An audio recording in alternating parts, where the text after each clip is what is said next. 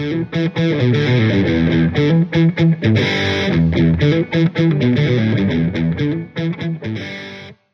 brewing, ATX? I'm Ian Grossman, alongside the world's greatest co-hosts, Gregory Carlson and Jonathan Ratcliffe. What's up? Hey. Thank you guys for joining us for another episode. We've got a great interview today.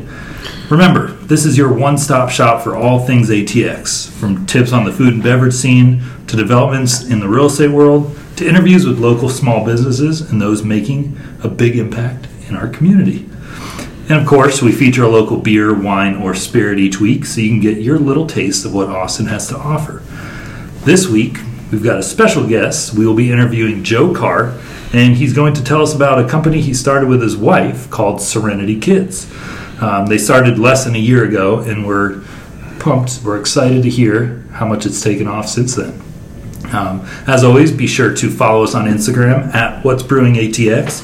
Subscribe on iTunes, Spotify, Google Podcasts, wherever you listen to your podcast. If you like what you hear, give us a 5-star rating. Let us know if you have any suggestions on topics or guests that would be perfect for our show. We're always open to it. And be sure to stick around for the weekly brew, Greg. The weekly brew. Where we'll talk about how a local Austin resident changed the lives of over 400 recent college graduates. Wow. Whoa. Yeah, good stuff. 400? Over 400. But before we get started with our topic and our interview, let's hear about what we're drinking today, Jonathan. Of course. What do we got? We're drinking on Fourth Tap Brewing Co-op. What? I've never had one of their beers. Me either. And if you look at the beers, it's got really cool artwork on it. Yeah. And every single one of the beers has different artwork, every one of the types. So they're, of course, local to North Austin. A couple Austin natives banded together with a few transplants from Houston, San Antonio, Corpus Christi, and they built Fourth Tap Brewing Co-op in their old stomping grounds of North Central Austin. I guess they lived there as roommates together. So after 6 years of preparation, research, aka drinking a lot of beers, and development, It's a good research. brewing beers, yeah. They finally opened their doors. They opened their doors in 2015, and the main focus was just using quality ingredients and honest beer. So they have some year-round types, which are there's a blonde, an amber, an IPA, a heavy Scotch IPA, and then they all have some wild names. You can go on their website for the details, and they have seasonal ones, which they have a brute IPA called the Brute of All Evil, which we do have with us in our possession today, which we can crack. And then they have the Super Knot Stout, which is what we're going to try first. And this is a whopping, Super Knot. On the website it says 13% alcohol per. Oh my gosh. So that should be fun. Nice. And there's a few other seasonal ones that you can check on the website. But really cool. Cool beer, cool brewery, and let's see how cool the beer is. Let's taste. I want to taste cool. it. How delicious. Ooh, that's thick. You can see it. It looks thick and Is dark. this tar? So this is the Super Knot Stout. Oh my gosh. You sure it's not Super Knout Stout, so it rhymes? Super Knout Stout. Super now. Super I like Knout. it now. super knot, like an astronaut. Oh, like an astronaut. Because it does look like it's in Super space. Knot. It does look like it's in space, but who knows? Super I bet Knout it's Stout. not. It's not So Knout. It's not. No. It's not. It's not Knout. It's not. Body. This is like a meal in a cup. It says it's full-bodied, easy on the hops, and very sweet. Mm-hmm. So Chocolatey. it does. It does actually have hints It of is like chocolate. chocolate. Chocolate, yeah. Last week we drank tequila on the show. So that was went down smooth, but got to us Yeah. pretty It quickly. packed a furious punch. It did. So, Mr. Carr, Yes. please Mr. tell us about what's your story. Well, my wife and I, our story really starts in childhood. We were both sick kids. My wife, Serenity, she was born early and had her first ear infection at 2 weeks old, round of antibiotics, and then rinse and repeat all her childhood. She was just sick, antibiotics, more sick, more antibiotics, just completely killed her gut. they didn't know what leaky gut was then, but basically like the antibiotics just really, really hurt her gut and made it so that she couldn't eat without a lot of pain. And she, by her teen years, was just living on antacids, constantly getting antacids. It's like say she experimented with drugs in high school like everybody, but for her it was like Pepto-Bismol and Pepsi C, and she was excited, and getting all the over the counters and just living on them constantly. Got to the point where she, in adulthood, she couldn't even drink water without pain. Like she would drink water and be like 1, 2, 3, Wow. And doctors told her she had to take a pill every day for the rest of her life if she wanted to eat. And she was like 33 and was like, I'm not satisfied with that. I can't. There's got to be a better way. She calls her dad. Her dad's a shrink. He calms her down. And he says, well, maybe you should read that book I gave you for Christmas last year. You know, the one on the paleo diet.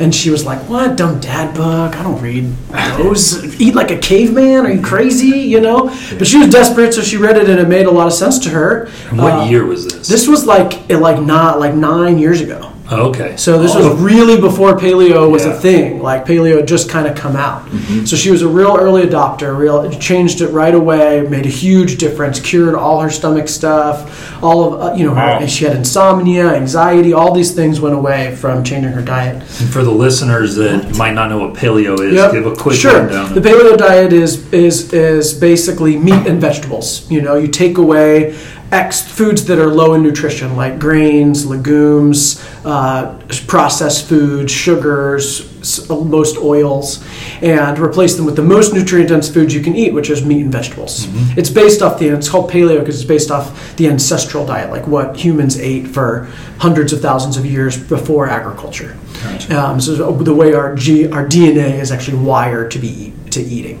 So she tried this and it worked really well, and eventually got passionate about it, left her corporate job to start a food coaching business to help other people heal themselves with food, teaching other people how to be paleo, which is eventually how she met me. I'm autistic and was not diagnosed as a child, so I had really huge energy. I just took over everywhere I went, and this was a big problem for classrooms and friend groups, and I didn't know how to regulate. Yeah. So they didn't know what was wrong with me. They tried to call me ADHD, but that wasn't accurate. They didn't know as much about autism at the time. So I think my official diagnosis was obnoxious. Oh, just too much. Too much. For the first 30 years. Yeah, I wasn't diagnosed till college. So, so like basically all my childhood I was, told I needed to calm down, needed to be quiet, needed to sit still. Except when I was on stage. My mom discovered that theater and music and dance was where I shined. That was my autistic superpower. Was this huge energy was great on a stage. I could take over an auditorium.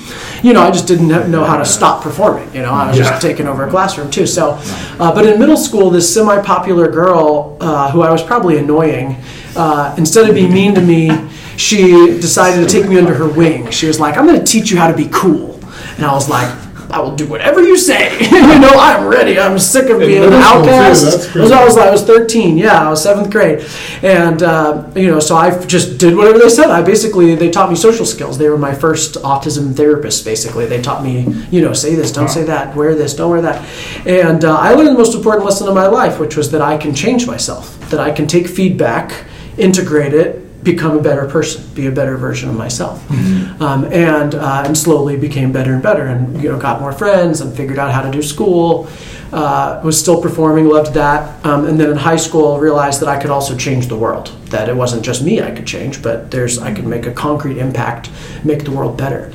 And given how tough of childhood I had, I was really committed to changing the world for kids. And so I moved to Austin in 2008, working for youth programs, and eventually started my own youth nonprofit that was basically everything I ever wanted as a kid, a place where kids can really be free and explore. It was called Growing Together.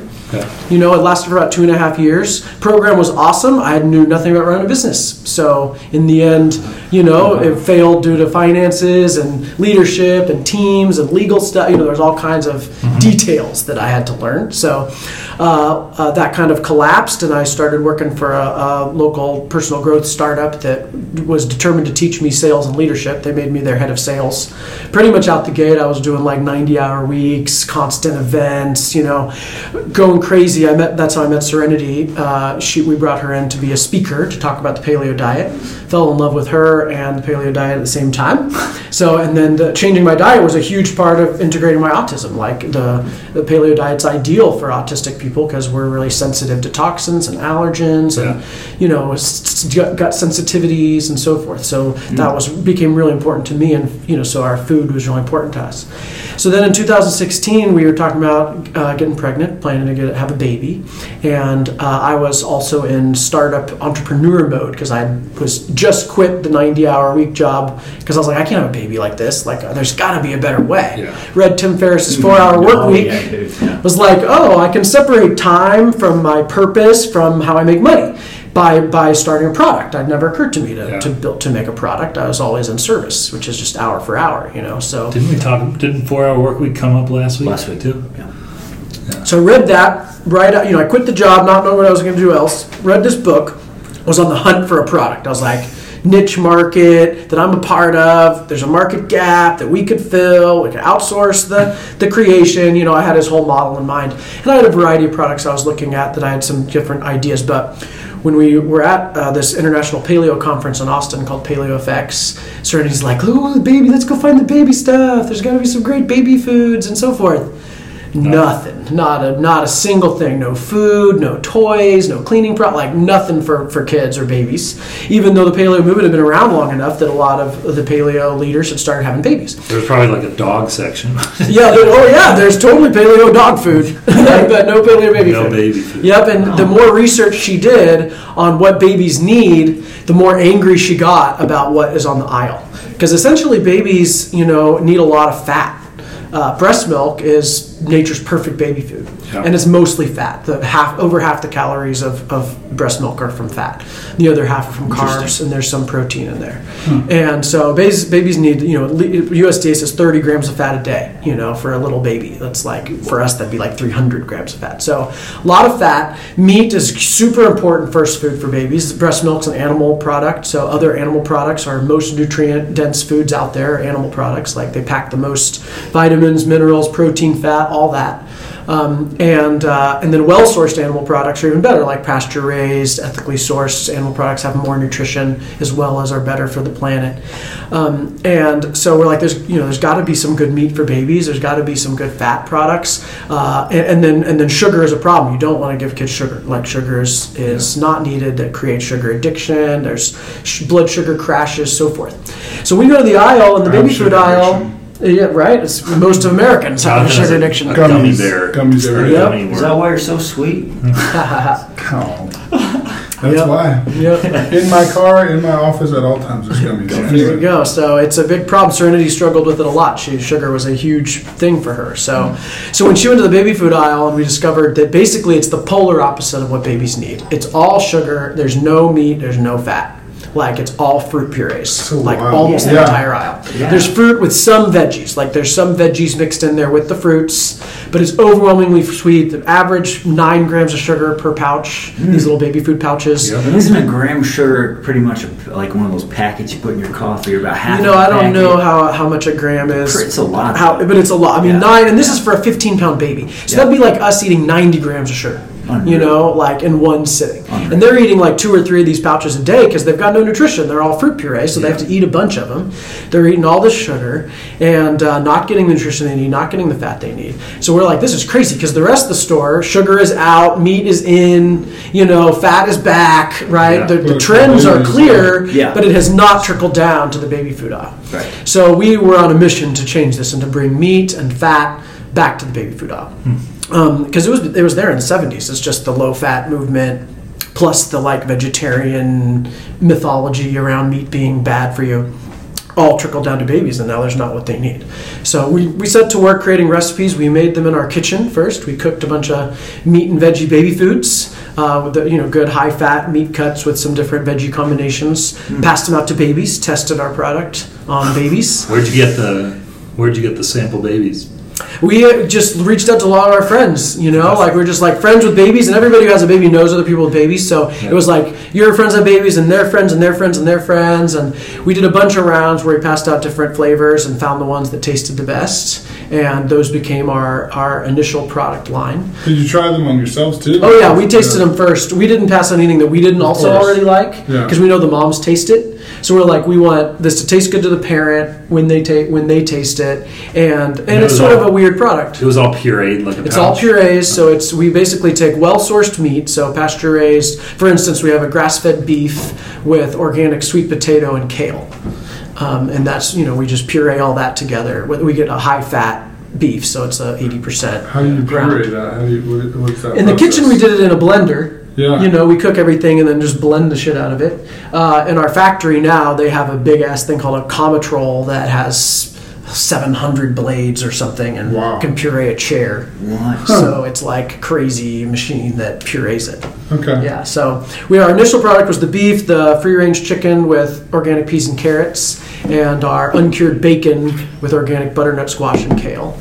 Ooh. So all kinds of, if you think about a fancy restaurant plate, steak, sweet potato, kale, we were just replicating what would be the best foods out there. And but making it for babies, and they taste really good because the fat tastes good, the high quality meat tastes really good, the veggie combos we chose taste good, so they turn out to taste good. It turns out a lot of baby food doesn't actually taste good. People think babies should just shut up and eat it because they can't complain, so we were like, no, we want this to be good. They want them to enjoy this, which moms love because the babies just suck it down so fast, and there's nothing better than an easy feed for a baby. Yeah. So we had a lot of production challenges. We're trying to use the same machinery they're using for fruit purees to make a high-fat meat puree. So we had the idea in 2016. The products didn't come out for sale till last August, and we were like 2 months away from launch for like 2 years. It was like one more run, we're gonna do it. One more. So we kept we started raising money about a year in. We built our team. We did a ton of marketing. We started pitching to grocery stores all before we had the product out because we thought it was about to come out. Yeah. So by the time it came out, we had a pretty sophisticated business because we'd been, for about 2 years building our team and spreading the word and building the brand and, building relationships and so forth. So products came out for sale on our website on August 5th, which is the same day our baby was born. What? The baby so perfect. It's crazy. The baby was 2 weeks early. The products were a year and a half late, and it just coincide on the same day to just let us know that there's divine intervention here. Would never have planned it that way, of course, because it was a nightmare. Our team is trying to do the launch while we're in the hospital, but the products came out and started selling super well right away. We engaged a sales team to start pitching retail a lot harder, so now that the products were out, which led up to Whole Foods buyer calling my cell phone in November, just a couple months later, saying, "Hey, we want to." 2018. Yeah, this is most recent November. We'd never met with him. He calls my cell phone and says, "Hey, I've got your products on my desk. I have a slot open for a global launch in February. We need to fill. Can you do it?" All stores in February. I was like, this February? All stores? As in 430 stores? The dream. Yeah, it was I was like, retailer. Mike, is this you? Are you really you? You're messing with me? But it was super legit, and we moved really fast, and we had other products under development that we fast tracked to get out in time, and we launched with 5 flavors last February in all Whole Foods stores, which also drove us into national distribution via the major natural distributor called Unify. Okay. So that allowed lots of other stores to buy us really fast because they can buy from their local distributor. So our store count, we got another 200 stores in the first month. They were just ordering out the catalog. They just are so dying for new baby food because every buyer we meet with is like, finally somebody's doing something better for baby food. So what stores can we find your product? So Whole Foods National, we are about to launch in Earth Fare as well, and in Austin you can find us in Enlightened Baby, little baby stores. We're also in Harlan's on the east, or Arlen's on the east side, and I forgot what it's called. He's gonna be mad at me. But there's another little store. So, but we're talking Central Market, HEB. That's taking a little longer than we thought. We're talking to Sprouts. But we're launching at Hy-Vee Wheatsville. in July. We're talking to Wheatsville. They're a little slow as well, so looking at the summer for Wheatsville. So it's funny to be in Whole Foods Global before in Wheatsville. It's kind of weird, like for an Austin brand to like just skip that step, just go straight to national. But we're in 700 stores now with a couple hundred more coming online. It's insane. In this next few months. And just to backtrack, I first met Joe when we were at a networking thing. Oh yeah. And you were essentially coaching. I was a dating coach. He was a date doctor. Yeah. He was Hitch. Yeah. He was Hitch. I tried a variety of things. And that's awesome. Yeah, that was cool. We had some. That's right. What the heck? Yep. You're the only single one. I know, right? It's not a bad thing, but Maybe we'll talk after. All right. Well, I need a date. So we met. This was maybe 2015-ish. Something like that. You were dating Serenity at the time, and then got married, and then all this came about, and then hey, we have a baby food company coming online. And I had no idea. Helped them find a lease, their second one now, and then of course where their business is run out of at the moment. So it was cool to see this story, like from someone who was close enough to have interactions with you, but also like it just kind of came out of nowhere as well. That was actually during the time that we were in the very beginning stages of the company, and I was like trying to make money doing this and that because it wasn't paying, and so dating coaching was one of the things I tried to do to make money fairly unsuccessfully. So it's a hard market. So cool. Wow. Can I backtrack for a second, because you kind of brushed over this it sounded easier than it probably was. Sure. But getting into all these stores, like, walk us through that process. Yeah. Like, where do you start? Yeah, so, the traditional food model is to like basically make your product in your kitchen and then sell it wherever you can, farmers markets, small co-ops, whatever, to try to like learn about your customer. And it's pretty easy to access those smaller companies because you can bring in your products. Hey, I'm local, and who makes this decision? Places like Wheatsville. But because we wanted to do a shelf-stable meat in a pouch, which is a tricky combination. Yeah. Sure. Requires very complex machinery. We really wanted to sell online, which means it definitely needed to be shelf-stable. And the traditional baby food model now is this shelf-stable squeeze pouch. So we wanted to be on the aisle next to all the other baby foods. Didn't want them to have to go to the refrigerated section or something. So we basically couldn't make it ourselves. We had to outsource that, which means that we sooner than later had to raise capital because we couldn't self-finance through the production. Shark Tank? So we didn't. Shark Tank actually requires you have a product and already have sales. So we couldn't get as far as Shark Tank even. We had to do our own friends and family investor round. We self-funded for about a year to get a prototype, basically get a relationship with the factory and get a sample product and build a website, build a brand, and then we used that to raise our first capital. And then with grocery, so for little stores, it's easy to just kind of go in, ask to speak to whoever does the buying, tell them about it. But for big stores, you basically have to have some kind of middleman, either a broker or some kind of sales team or sales rep who knows how to get in. And then you just kind of schedule, they schedule a meeting with the buyer. There's a buyer who buys for different categories of the different stores that you're in. So, for Whole Foods, for instance, our buyer buys for baby. He also buys for pet and for cleaning products. Like those are his three categories. Wow. So he decides what products go on the shelf nationally. Quite different. Yeah, right? They are very different. They're all sort of, he's babies and dogs and cleansers, so, but different buyers are different things and so forth. So we actually engaged an outsourced sales team. They're kind of like a broker, but they're more like a sales team that instead of having your own in-house sales team, they work for you for less money than if you were to have them dedicated. But they already have relationships with all these buyers, and they know the field, and they have their own culture, and you have an account manager that does the hustling for you and so forth. So that's a kind of unique model. There's not very many of those, but we got to engage those. So they get us meetings. But we'd gotten a lot of meetings on our own before them just by, calling and asking who to talk to, or like getting this person introduces us to this person, or there's some online databases too. There's one called Range Me where it's like a dating site for for products and stores. Like the stores are the women; they contact the product if they want you. So that was actually our first legit Whole Foods contact was through that site. They found our products and were interested, but it wasn't the right time. Range Me.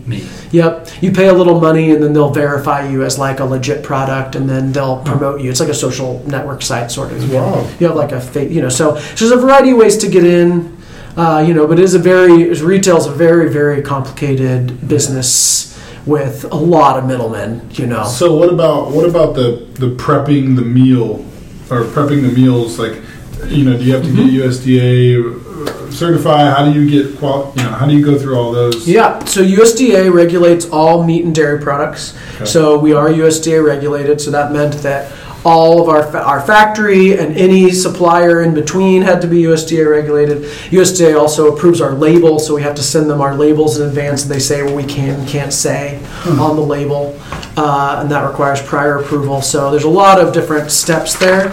Our factory, does most of the work because they're the ones who are actually making the product. They're putting the meat together, and it's in Austin? It's not. It's in Indiana. Okay. There's actually only 4 facilities in the country that can make our product based off being able to fill pouches. And how do you keep meat good in a pouch? Yeah. We use a process, they use, called retort, which is similar to home canning. It's high heat, high pressure. Okay. So they mix all the food together, they put it in the pouch, they cap it, and then they put all the pouches through this big machine, looks like a space machine of some kind, and it brings everything up to 250 degrees and holds it there for 30 minutes with a ton of pressure, and it just kills off any bacteria inside the pouch, just like you would in a can. Wow. And then it's shelf-stable forever. It's literally infinite. Like an MRE, military. Yes, in fact, our factory makes MREs. That's half their business MREs and half is meat baby food. Does it not destroy any of the nutritional, content of the food? Not very much of it. There is a little bit of vitamin content of the vegetables lost anytime you cook. Vegetables, like once you pick it, the vitamins start to deteriorate. So there's something like 25% of the nutrients left once it reaches the grocery store shelf. So it's like already dying. So you cook it at all, it starts to kill it. But so there's some nutrition lost from the vitamin content. But man, everything else is great. The minerals, the fat, the protein, the carbohydrates. All of that is still fully intact. So if you want to get the most nutritional value out of a carrot, you probably want to eat it when it's in the dirt. Yeah, you pick it and eat it. That's the best way. Okay, got that? Yep. Okay, thanks. Yep, and with meat too, kill it and eat it. Faster you eat it, like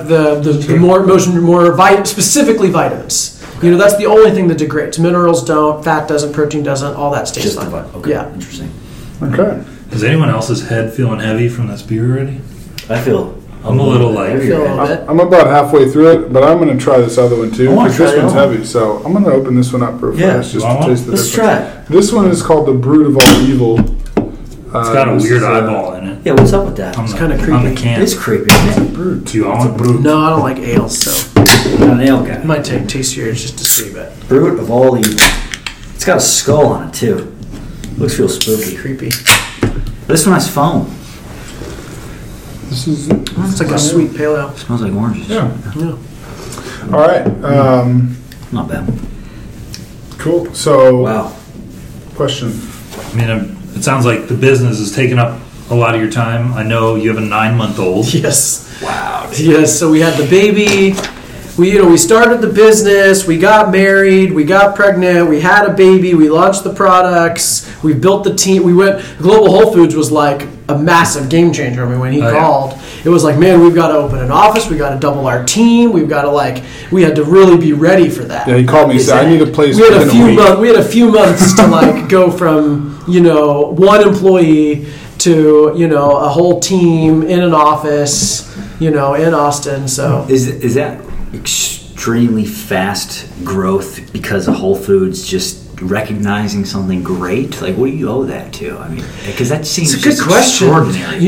Besides God, like God's the first answer is usually like it was just divine. Chip away for that. And like I said, we had for 2 years. So it wasn't like out of the blue, right? Like we had been building the brand and we've been putting in the time, and we did all that before we had the baby. And so I think that's one of the things that gave us an advantage over maybe some other companies is like a lot of parents don't realize about these gaps until they have the baby, which is the worst time to try to start a company when you have a newborn.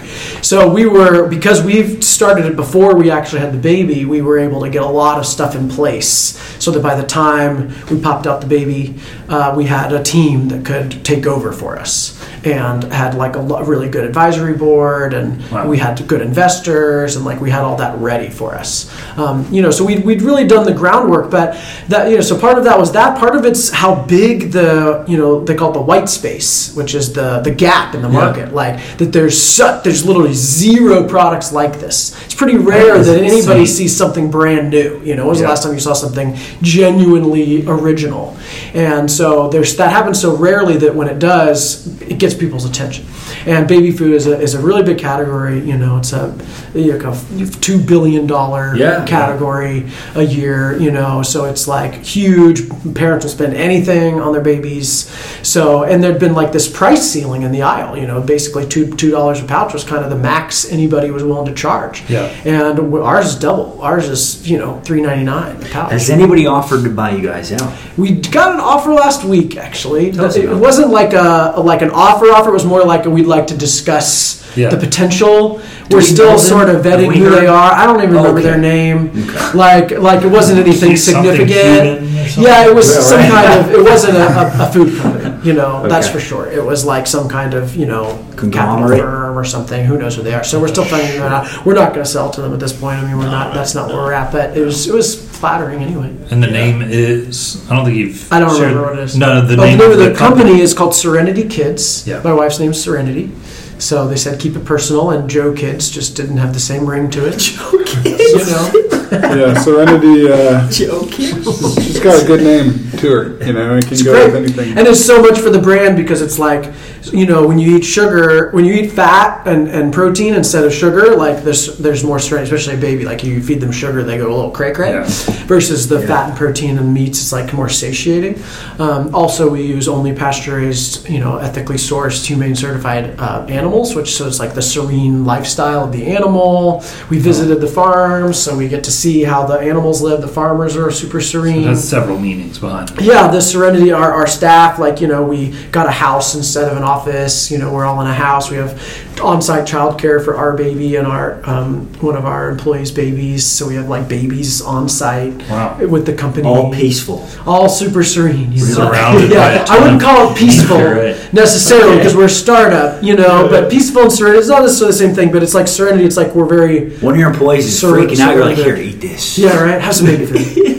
Right. Oh, that's awesome. Or have a beer. We have beer on site. We provide beer. So. I tell the story all the time. It's really cool, and I still learn. Like I didn't know that you and Serenity had those things. Growing up with the gut issues. So it's interesting. Between the business and the baby, are you able to focus on like making a local impact in Austin in other ways? I know you had your nonprofit a few years back. But. Yeah, that's a good question. I do a lot of work with the autism community. That's probably the primary non-baby food community I do. So I'm on the Autistic Adults Advisory Board for the Autism Society of Texas. So they formed a little. They serve autistic people, so they wanted to be accountable to us. So I'm on that and do some different like speaking and education stuff around autism. Also do work with men, part of the Mankind Project, which teaches a lot of stuff around masculinity and There's a Mankind Project. Yeah, it's an amazing community of men that's all about teaching integrity and power and mission. Just keep on picking on Grant.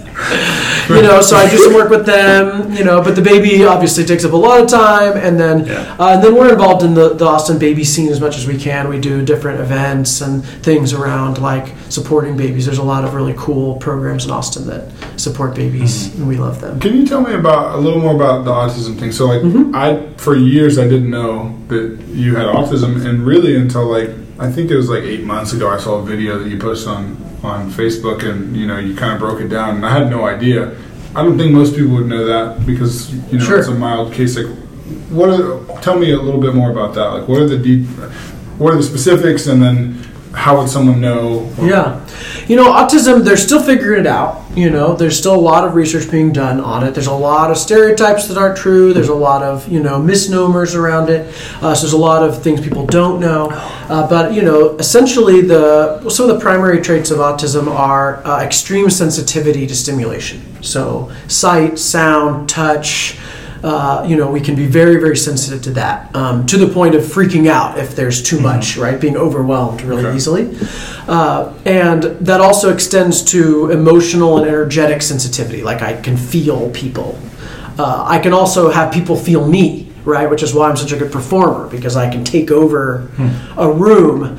If I don't know I'm doing that, I can make a whole room really mad, or I can make, as a kid, I made everybody hate me. I took on this idea that I'm bad and everyone hates me, and then I just spread that around, and it made it true all the time. So as soon as that girl in middle school said, no, you can be cool, I was like, oh, I'm cool. And suddenly I was cool, right? Like I can project that. And so, different autistic people have different levels of how much they've learned to use that side of their skill, the ability to make other people feel, but all autistic people know how much they feel others. Like we are very sensitive to that, which leads to difficulty in social interaction because people are sending out all these messages all the time that are often not consistent with their words or their facial expression. Mm-hmm. So like somebody might be like, I'm fine. And they're like, not fine. Mm-hmm. So like we feel that they're not fine, but they're saying they're fine. So we think something's wrong with us. Like, what's wrong with me? That doesn't make sense. There must be something wrong with me.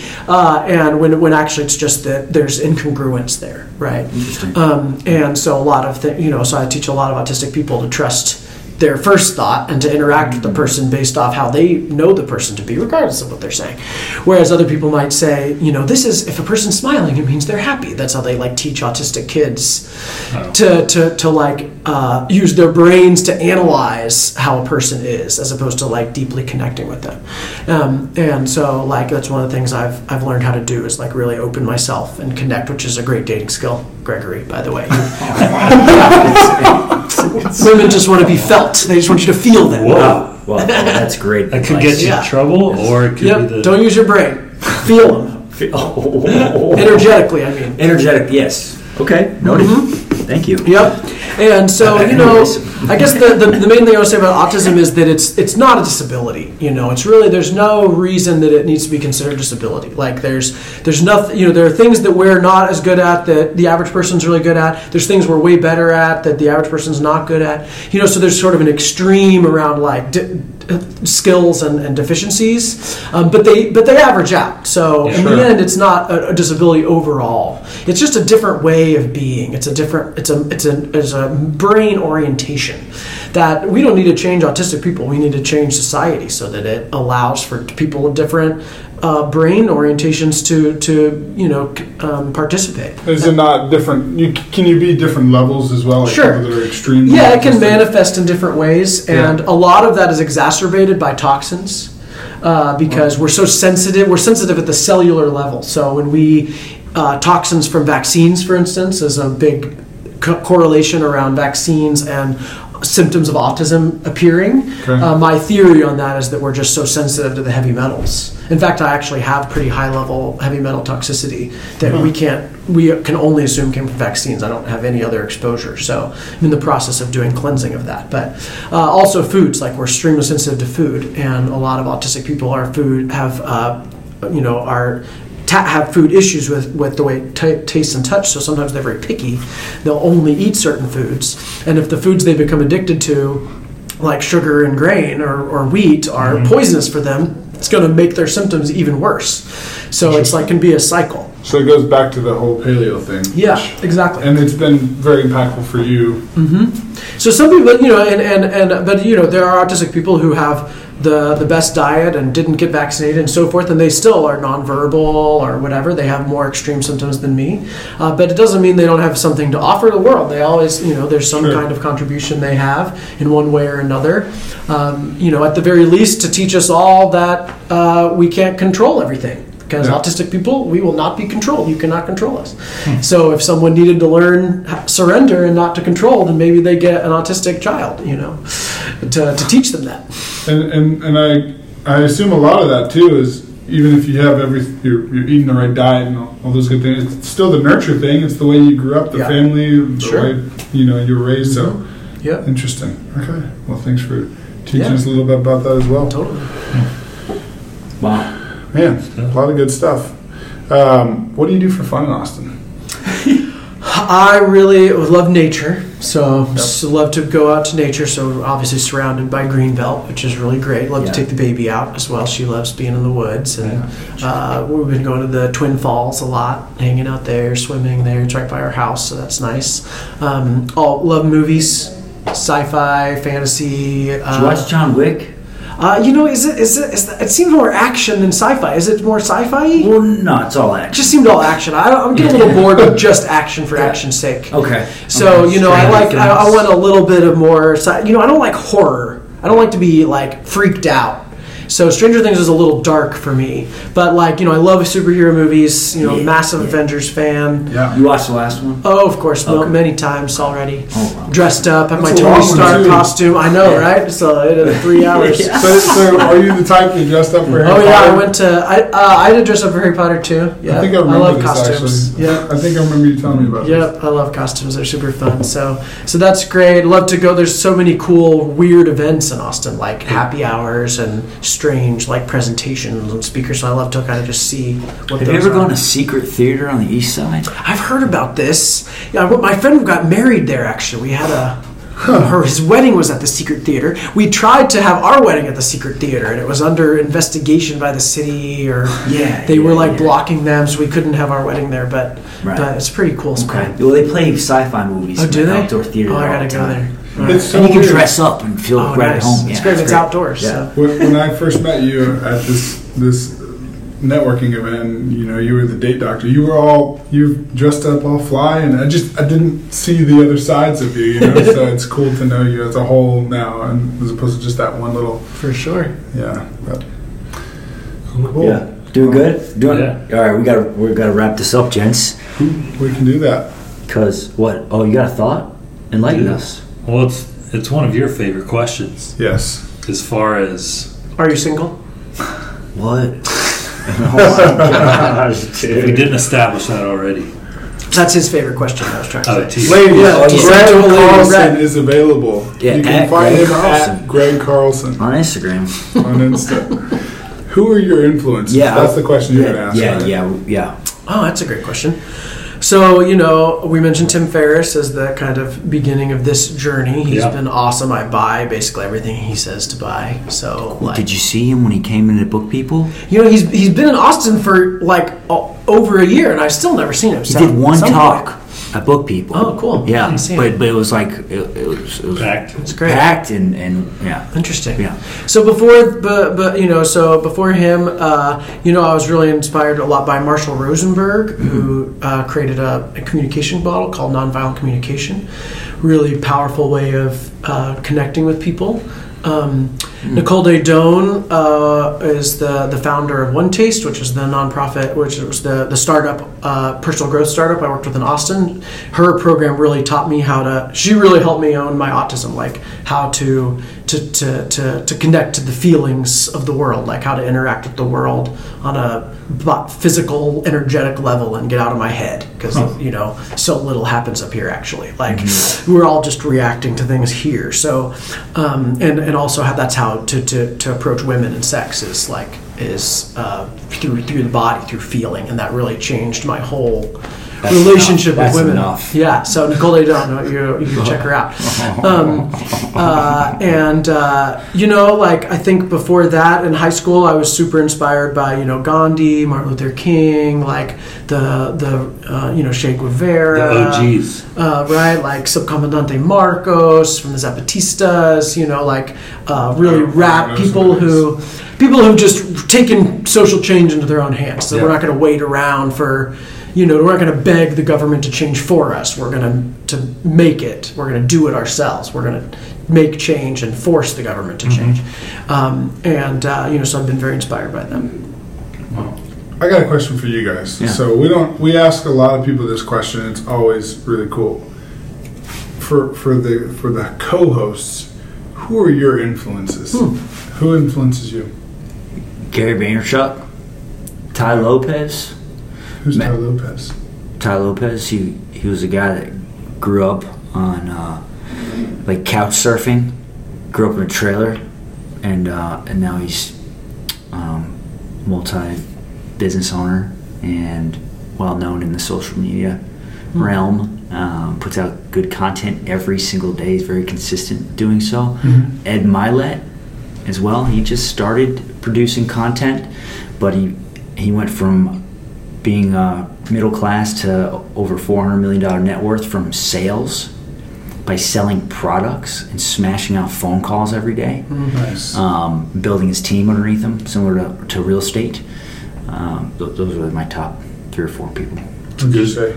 Yeah, we always ask the question. I never really take time to think about it. As he was sitting here talking about that, I was thinking about mine. Yeah. And I guess I would say that personally, throwback in college, I took a course on Aristotle. And I think his preachings on finding the mean balance in everything you do. Never an extreme, never a deficiency, always trying to find the mean. And you can apply that to literally anything, whether it's money, family, relationships, love. If you're an extreme or deficient in anything, you're going to have issues. So finding that mean balance. So Aristotle for sure for me. And then I guess more modern day, I'm a big Tony Robbins guy. I love the energy thing. If you have the greatest energy in the room, then people will follow that, and you're gonna, you help enough people, you'll get what you want, kind of thing.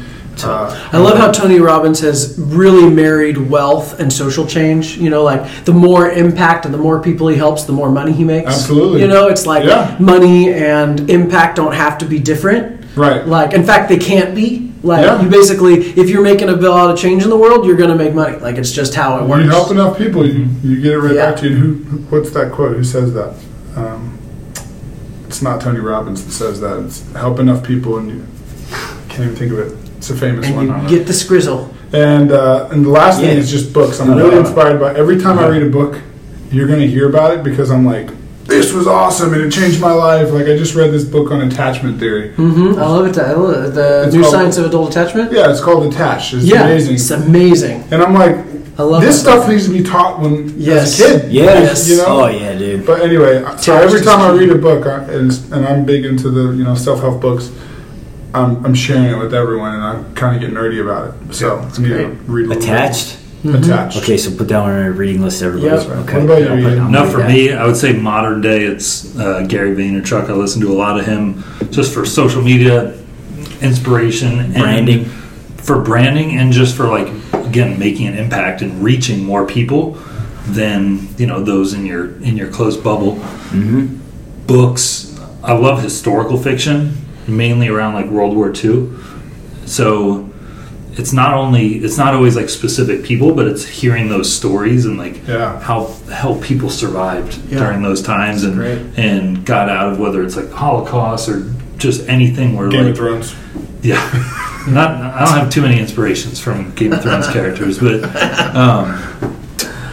and then way back to people who started our country, just I find those stories fascinating. I've been obsessed with Hamilton.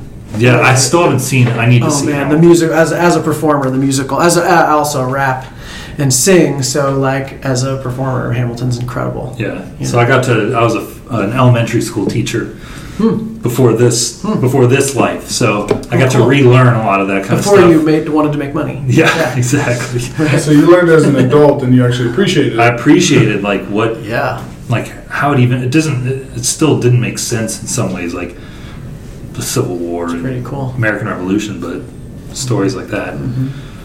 If people want, and as far as more modern for me, as far as paleo goes, if you want to learn more about paleo, Rob Wolf is one of the most prolific writers about the paleo movement, also on our board. Awesome guy. No kidding. Yep, super, super cool. You write the book? He wrote, there's a couple different paleo books. I can never remember what the different names are. Okay. Paleo something or other. Yeah. But Rob Wolf, 2 B's, ROBB. And then the podcast, my favorite paleo podcast is Daniel Vitalis, Rewild Yourself.